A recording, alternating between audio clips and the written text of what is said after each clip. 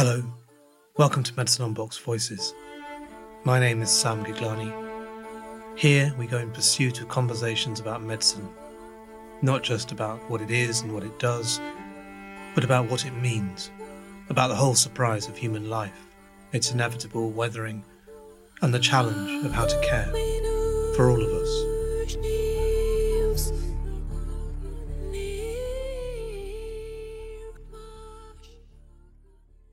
Hello, I'm here in fact, the kitchen of Samantha Harvey, who is a writer. She's the author of 4 novels, all of them either short or long-listed or awarded, and praised, certainly. She's a reader in creative writing in Bath Spa University. And here in Bath, in fact, which was the town of my first few months as a doctor, here with her today to talk about and talk around her most recent book, a book of non-fiction called The Shapeless Unease. Samantha, welcome to Medicine Unboxed Voices. Hi. Thanks very much for talking to us today.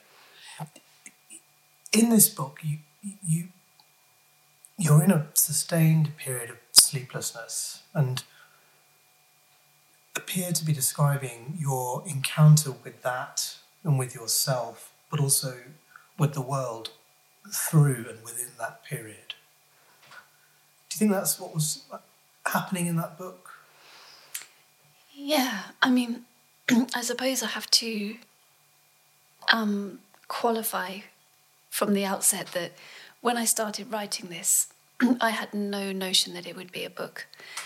And in fact, if I had thought that it would be a book, I don't think I'd have been able to write it, because I had been struggling to write a novel, largely to do with having insomnia. And my insomnia was really quite extreme for quite a long time.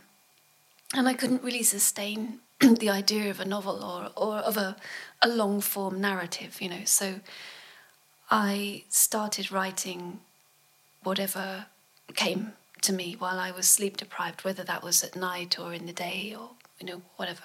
When was that time? How long ago was So it started, it seems quite abruptly in the autumn of 2017.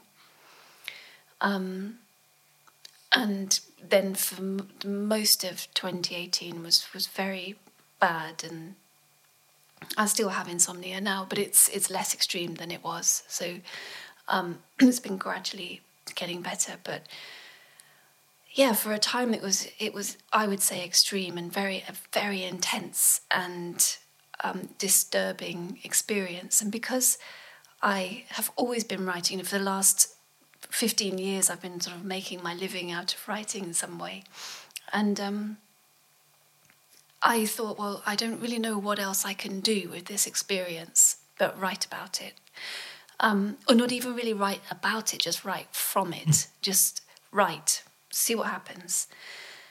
So the book is sort of fragmented and disjointed in terms of its interests. They range, you know, quite widely from sleep and insomnia, but also to all sorts of other subjects, whatever grabbed me at the time I was writing.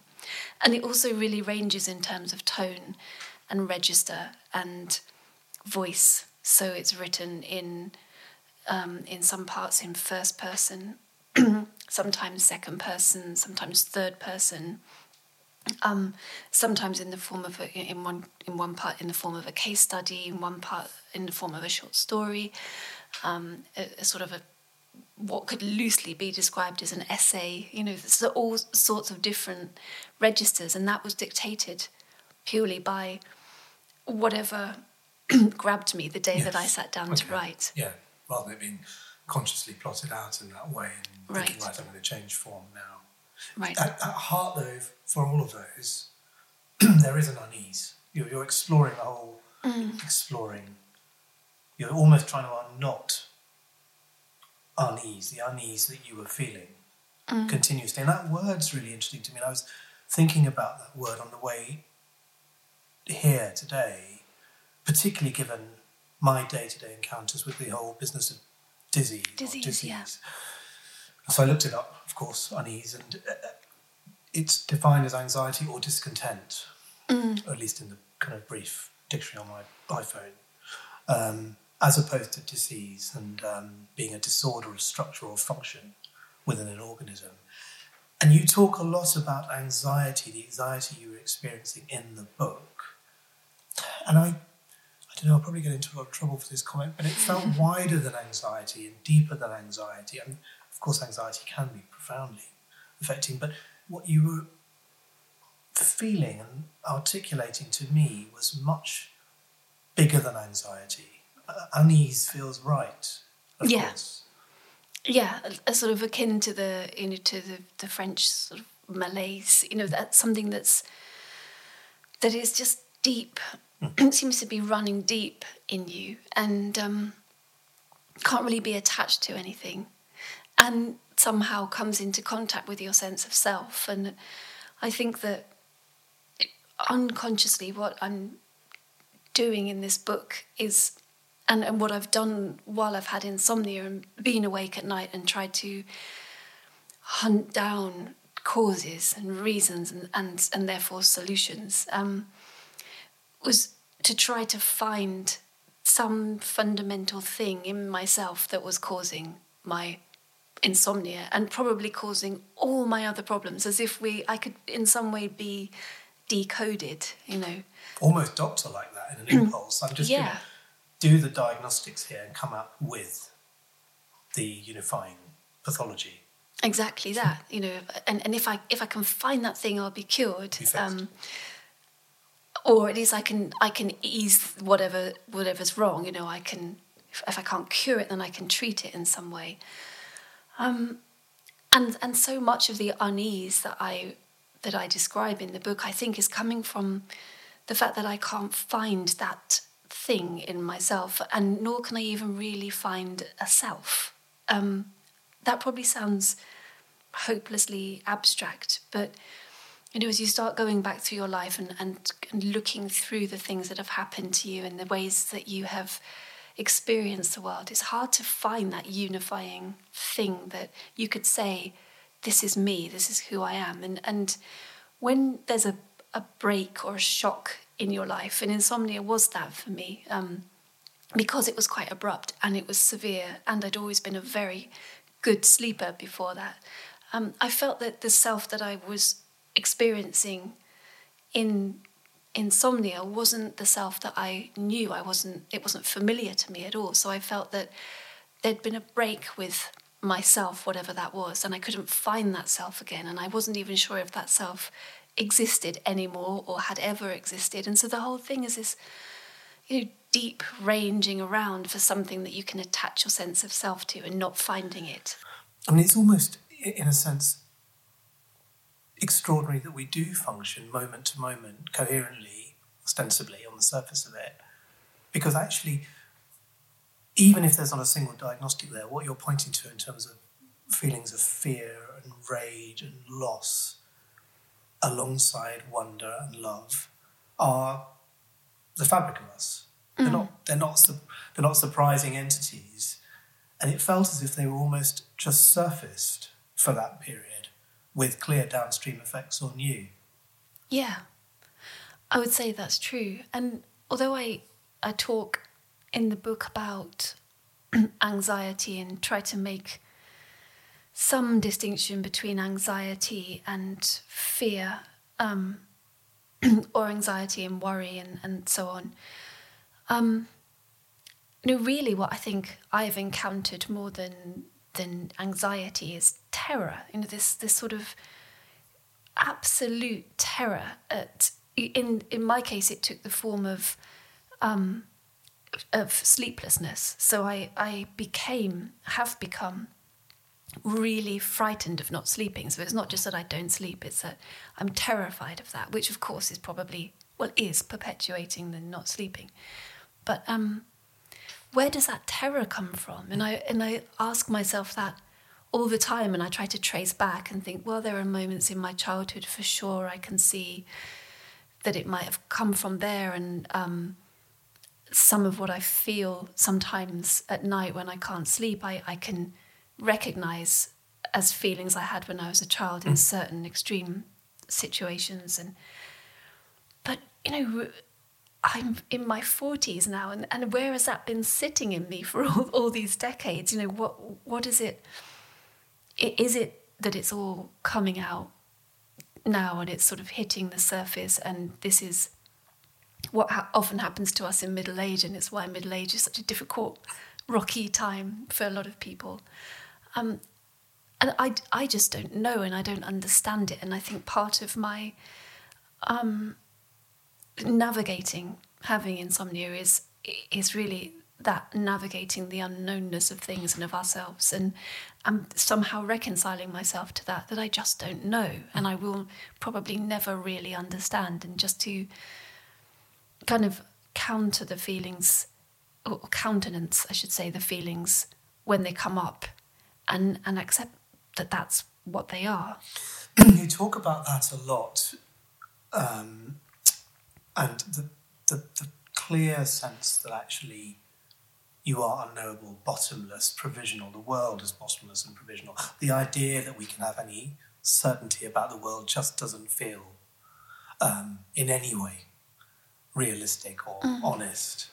And in fact, really interestingly to me, align the whole edifices of science and religion as being similarly provoked to provide some fashion of certainty, and similarly being both premised on faith.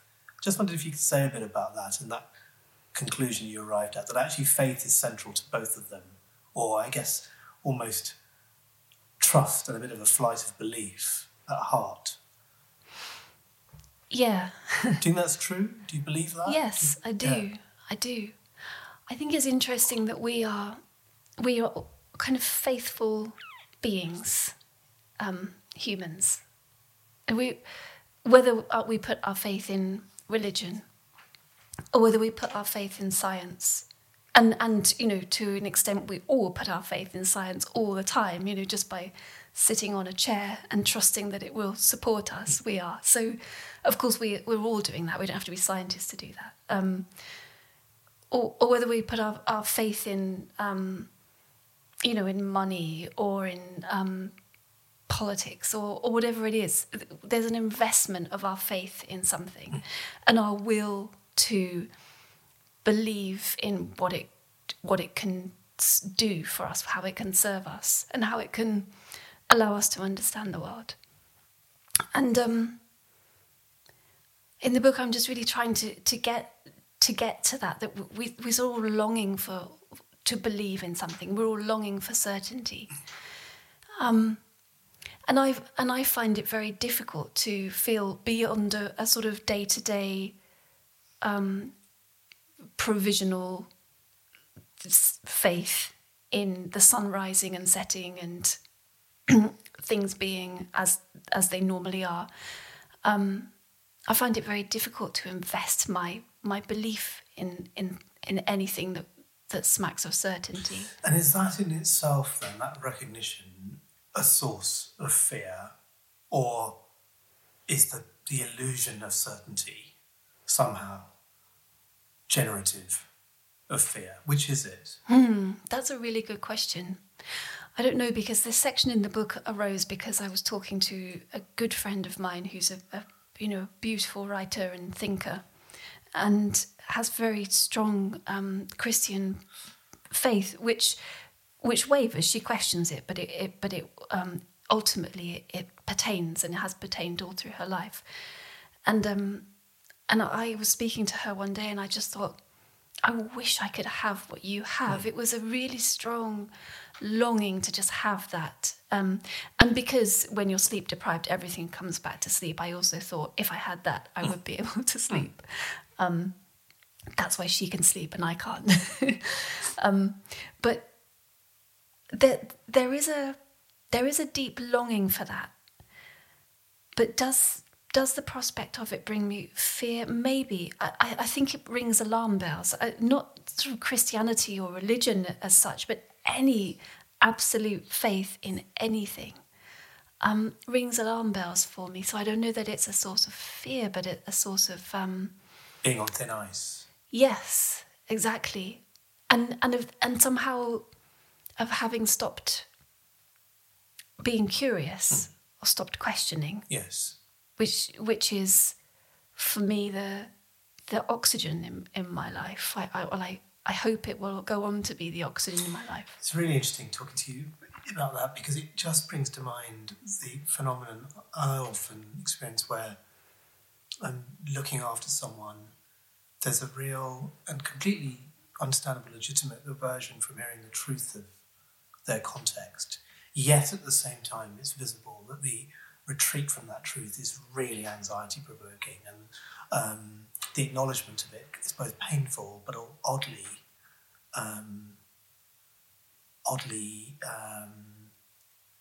sounder, I suppose. More, there's an arrival within it that is anxiety relieving, even if it hurts. Yeah. And much, speaking about that, there's a lot of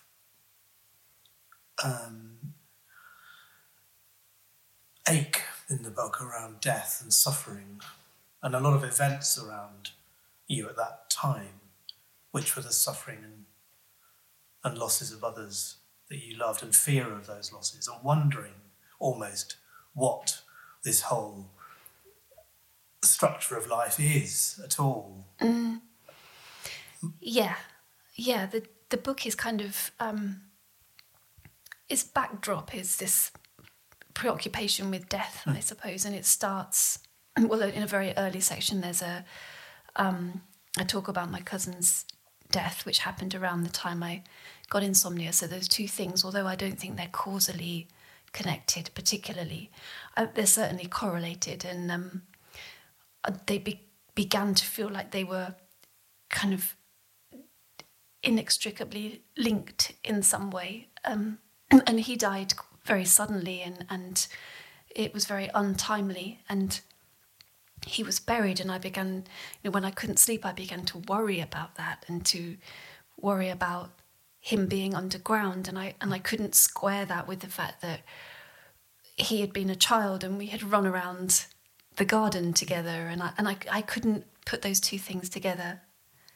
It sort of didn't make any sense to me that could be the case, that could be true. And so death is there all the way through, and again, death is the one certainty we have, I suppose, but there's nothing certain about it because we don't know what it is. I mean, I can say with my rational mind, it's the end of who I am, and the matter that is me goes back to the earth in some way, and so it is.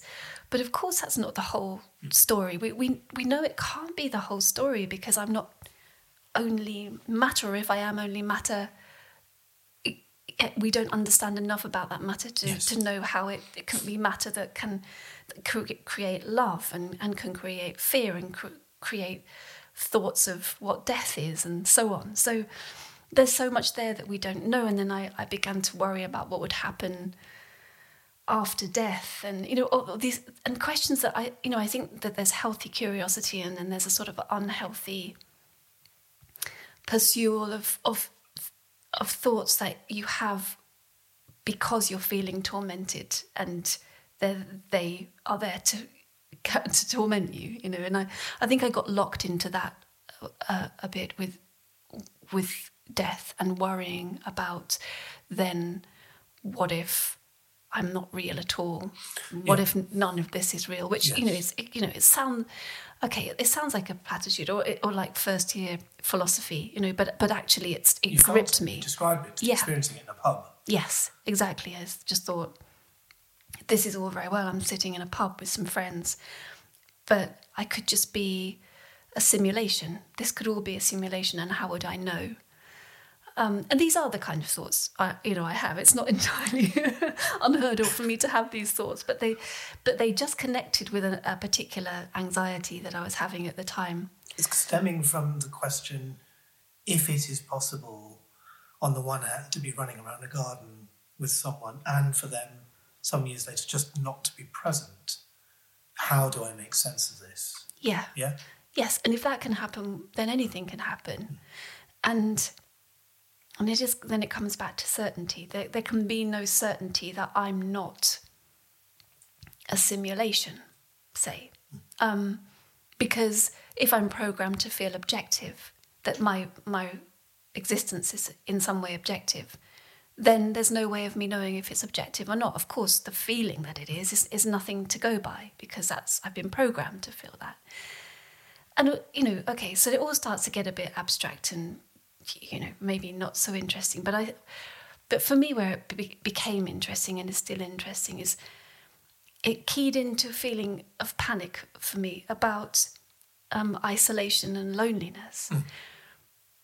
And because if you're a simulation and someone's just kind of prodding something in a some electrode somewhere, exactly, that's a sort of fundamentally isolated and lonely, if that's the right word, condition. And I wanted and needed to believe that I wasn't alone, and these people I was sitting with in the pub were really there, and that there was a real consolation to their presence. And I think so much of our suffering is about isolation, and as soon as we suffer, we feel isolated. It's part of, we may not be isolated, but it feels like, our universe, our world kind of shrinks down to that, to the self alone, that the self, something that ultimately must suffer alone and can only die alone. And for me, that I think that's part of that, or the root of that, or that anxiety, that I needed the consolation of other people. And there's a phrase that keeps returning in the book: proliferations of love. Is that connected to what you've just described? That without wanting it will sound unfortunately trite, that somehow love, however we kind of find that, is antidotal to that panic. Yeah, absolutely. Yeah, and this phrase came up, just sort of surfaced for me while I was writing, and it ends up in the short story that's in the book. And I had a feeling that everything that we do that is in some way outward, in some way expansive, is an expression of love, whether that's just being in the company of other people, or writing, or it feels to me very much that writing is a form of love and an expression of love, in its sort of generosity, or it's a way of expanding one's own heart. I mean, it certainly does for me when I write. It's hard though, isn't it? Or maybe I'm just declaring my own, sadly increasingly evident limits on this front. But is that kind of expansivity strikes me, the simple acts of kindness and love strike me as challenging, not easily accessible. Yeah, they are. They're really challenging. They get challenged all the time. I try to live by that maxim, and I can't even remember who said it. You may know. Be kind whenever possible, and it is always possible. I don't know. No.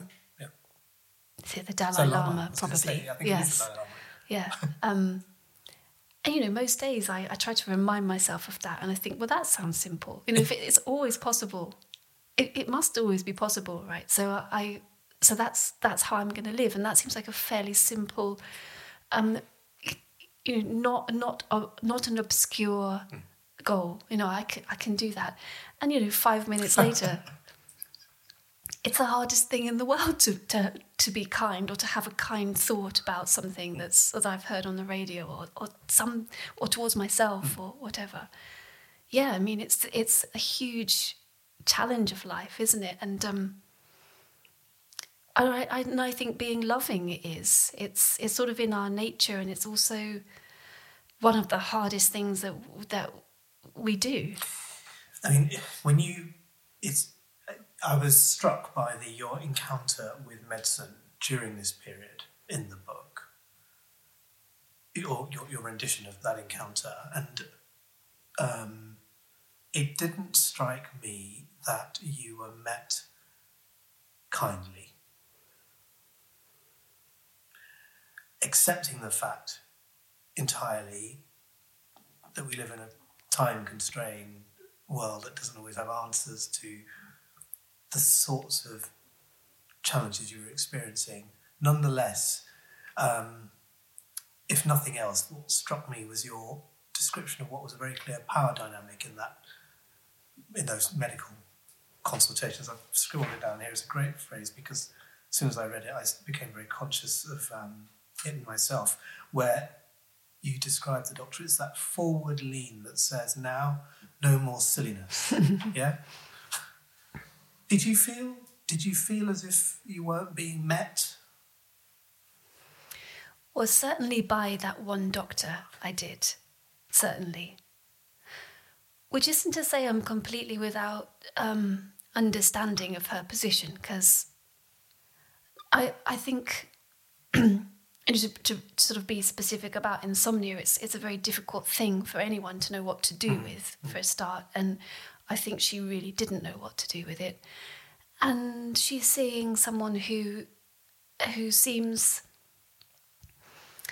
to be otherwise well and to just be in some way compounding her own problems.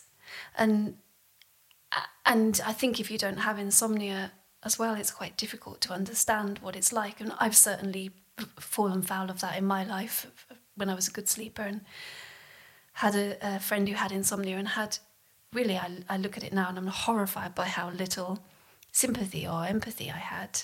I just thought, well, if you're really tired, why don't you sleep? As if that were an idea she'd never had. So I get it. I certainly don't demonise that doctor, although I think there were some points at which she stepped over a line. But I think in general, there's this. I've experienced an interesting and distressing thing when I've come into contact with mainly sort of health and medical professionals about insomnia. It's the way that you're kind of infantilized, and you're made to feel that you are either sort of a bit wayward or naughty because you can't sleep, so you must be doing something wrong. You must be drinking too much coffee, or you must be going to bed at the wrong time, or your room must be 2 degrees too warm, or the bath that you had before bed was too hot, and you didn't do enough exercise, or you did too much exercise and it was the wrong kind of exercise. And all of this that as if you would just stop being wayward or stupid, you would be able to do this thing that everybody can do. So why can't you? And I think that's something that I've encountered over and over again. And maybe it is a projection or a mirroring of what you feel about yourself, because all of those thoughts went through my head as well. Why can't I do this thing that I always used to do? But even in the absence of a clinical answer or a diagnosis or a solution, I say this from no position of wisdom, because I am absolutely sure I do this wrong every day. Almost you just wanted to be, it would have meant a lot to be heard, wouldn't it? As a person who was having a very, very, very troubling time, even if there isn't a solution. Yeah, and I did have that. I mean, I did find a doctor who did provide that, and she had no clue what to do with me. But you felt heard. But I was heard, and she didn't dismiss what I was going through. She absolutely accepted the level of distress, and listened and did whatever she could, and that in itself was, it was everything. Well, it goes back to the expansivity you were rooting. Interestingly, though, you yourself, I mean, this does come down to me a little bit around. It comes to the limits of our capacity to identify with another person's experience, certainly their suffering, and yourself deride, your own writing from the very recent past, where you made claims around sleep and sleeplessness, and thought, you worry about the fraudulence of language that glibly claims knowledge of another, but actually, through this experience, wonder a little bit about the limits of how much we can really understand another person's suffering if we haven't felt it. And I was moved and fascinated to see how you felt something particular for a homeless individual you met at the height of your own challenges around sleeplessness that you might not have felt in the same way. That's interesting to me. Was that a bit of as a writer whose substrate is identifying with others' experience, imagining it, was that a strange wake-up call? Yeah, I think that I'm not saying anything new when I say that it's only really when you suffer, when you really suffer, that you know what suffering is and you can understand it in another person.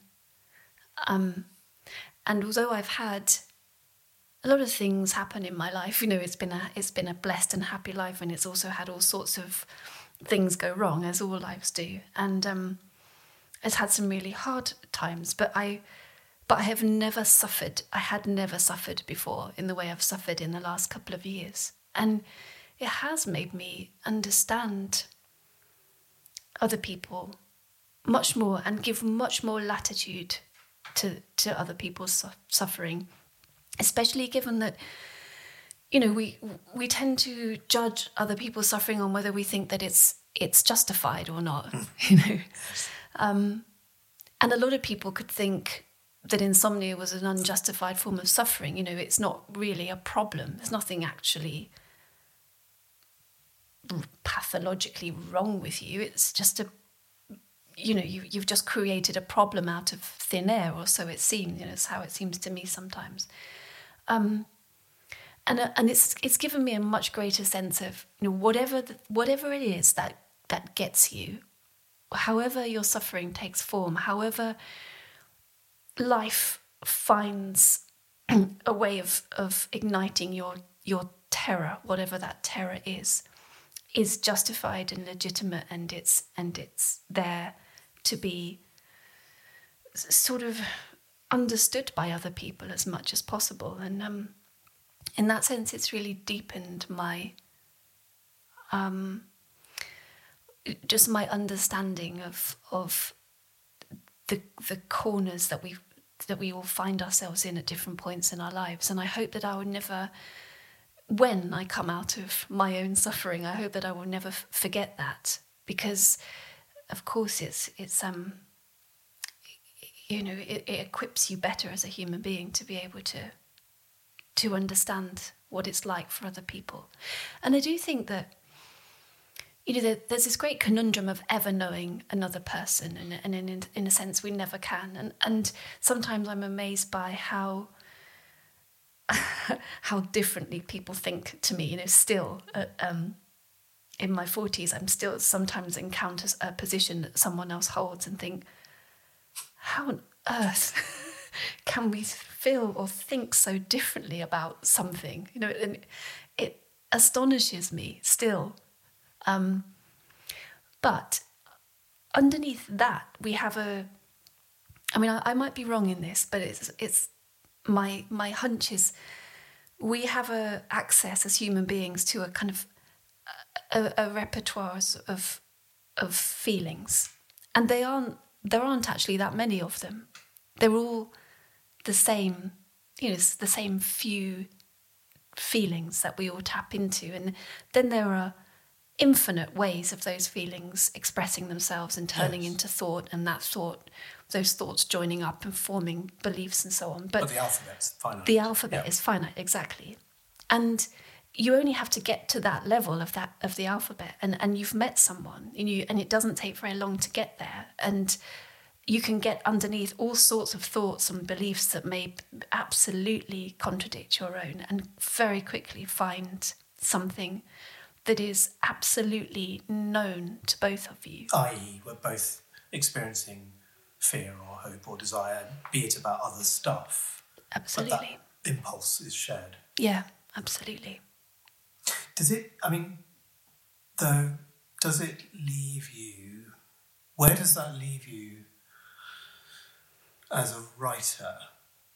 I mean, two things. One, I was going, in terms of your hesitation around being able to identify with others, but you've explained that there is a version of that is still very much alive and well. But also, there was some worry in your writing about the mechanics of intellect and abstraction and the whole edifice of art, and whether those... You describe wonderfully how we think and write in clauses, and we take it for granted. And as I was reading that, I was also reading Virginia Woolf's To the Lighthouse, which is, clause on clause on clause. And it just felt as if you were saying in there that intellect, wondrous though it is, also may have some fallout that leaves us troubled. You were describing an indigenous population elsewhere that, interestingly, didn't have the same kind of abstract thought built into their language, and how that might feel to be so cognitively different. Yeah, and this is, I'm very aware of being very quickly out of my depth with all of this. But you wondered about it. As I wonder about a lot of things. And so as you say, I became really interested in this tribe, the Piraha. I don't know if that's exactly the right way of saying it, but the Piraha tribe in the Brazilian Amazon, and they're very well documented, and I didn't discover them. Breaking news.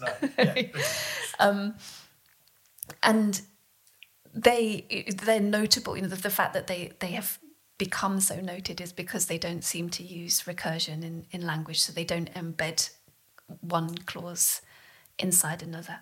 So until studies had been done on this tribe, it had been believed, or Chomsky had sort of put forward the idea that recursion is what defines human language. It's sort of what defines... There are an infinite number of clauses we can embed inside one another, and that in some way defines the human mind, that it's a recursive, windmilling thing, spiralling thing, of one thought embedded inside another, embedded inside another, inside another. And that's all, fascinating. And then they discovered this tribe that don't seem to do that, and yet are absolutely, evidently functioning humans who have an absolutely rich life. And so So that sort of grabbed me, because I tend to feel that the source of all of our troubles as human beings, and certainly of my own troubles, are in my tendency, my capacity and tendency to think too much, to get lost in all of those spirals of thought, to abstract myself away from the here and now. To become too identified with myself as I was in the past, or myself as I project in the future, neither of which exist. Both are fictional beings. The self I was this morning that got up is now a fictional being. It doesn't exist except in my own memory, and my own memory is something that's constantly recreating the past. Every time I revisit a memory, I change it, and I change what happened in the past. And it's very hard for me, and I guess for all other humans, to remain in a state of presence. And so it was really interesting to me that there is this possibility of human life that doesn't seem to do that, whether that's just our misapprehension of this tribe, maybe, I don't know. But do you think it would be less, do you wonder if it would feel less rich, if also easier? Or in what you're describing there, almost many, renowned spiritual enlightened figures have described around living in the moment and free of abstraction, free of that kind of thought in time. But it'd be great to be enlightened, but it sounds kind of dull. Well, I don't think much art would get made. No. I mean, I might be wrong about that. I had a sort of enlightened moment myself once. Well, I went on a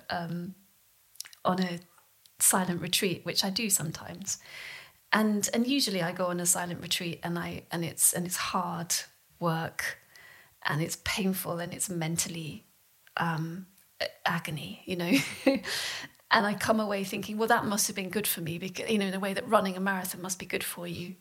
I'm not sure how, but I think it must have been.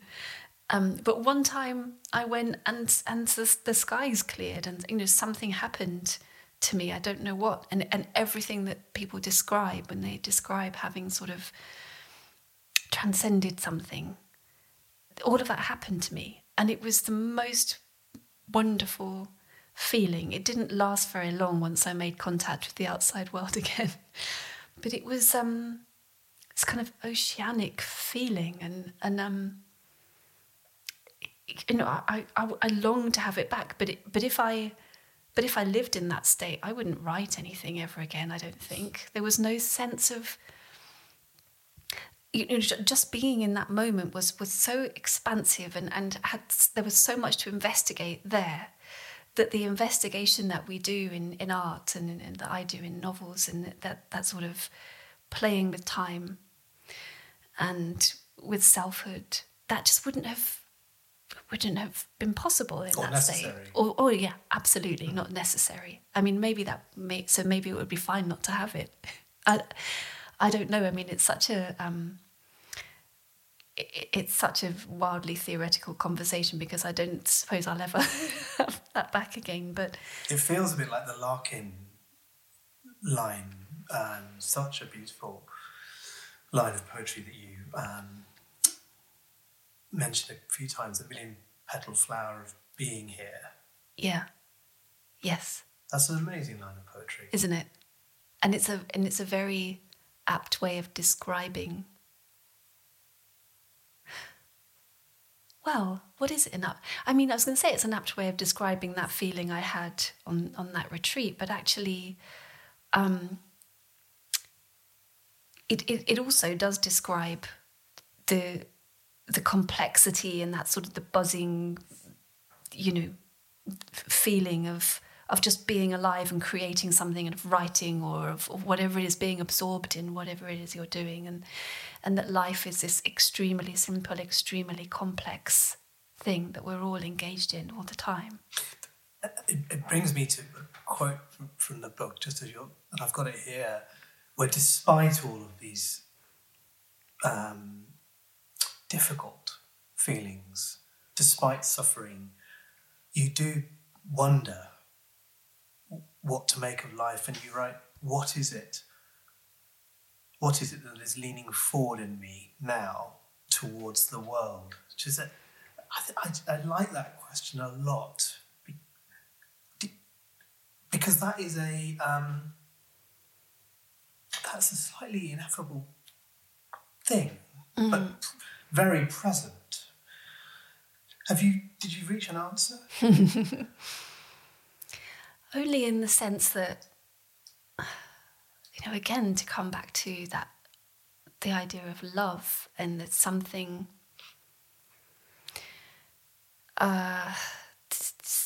in you that just won't let go of expanding into the world, of being with other people, of trying to find expression for your experience. I think that it's very interesting when I think about writing this book, because I could be deep in this knot of suffering. And there was a little bit of my brain or mind or whatever it is that was thinking, even in that moment, that was thinking, I wonder how I can make this into a beautiful sentence. I wonder how I can express this. And it wasn't it was far from a cynical thought. It wasn't, how can I somehow, how can I not commercialize my suffering?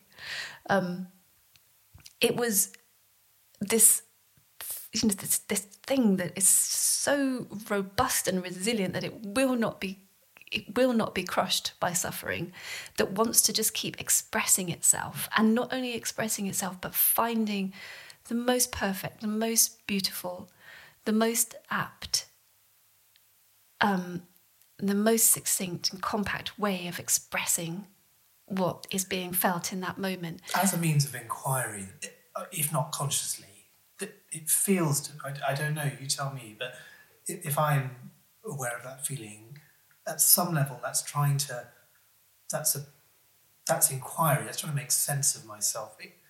It's asking a question and answering it concurrently. Does that feel true to you? Yeah, I think that is true. Yes, it's reaffirming, or it reaffirmed to me that there is a bit of me, and I don't know which bit it is or what it is. Is it my brain? Is it my mind? Is it my heart? That is insulated from suffering, and it might be just a fragment, but it seems to be always there. I mean, if I lost it, I never lost it for very long, and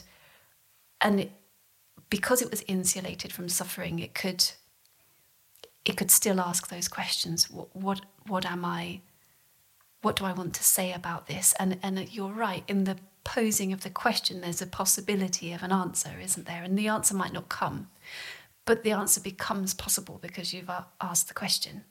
And that's sort of sanity to me. That's what just keeps your head above water, even when you're really profoundly suffering. So in its widest sense, writing is a means towards, or offers the possibility of a means towards knowledge and moving forward. It keeps the question alive, I suppose. Holds the question, yeah. And I don't really know what anything is for. I don't know what writing is for. I don't know what any of the arts are for.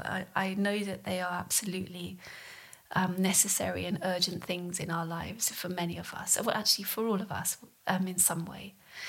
And I don't know how lofty their purpose needs to be. No, quite. But I think, there's just something for me about writing a good sentence that seems the most liberating and joyous thing in the world, and I don't know why. It doesn't need to ever be a published sentence. It's just, I've taken something from my experience and I've made it into a beautiful sentence. And then somehow you put all those sentences together, and then you've got thousands of those sentences maybe, and then you've got a book, and then that book somehow is bigger and wiser than you are, and it knows more than you know. And I find that really magical, that you control the sentences, but but what you create is so much bigger than yourself, and knows more about you and about the world than you do. Proliferations of love, in fact. Yes, exactly. In the form of words. Samantha Harvey, it's been a great pleasure. Thank you very much for speaking to me. It's my pleasure.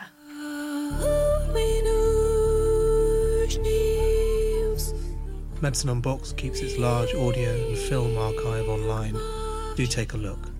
But for now, thank you for listening, and I hope you enjoy it.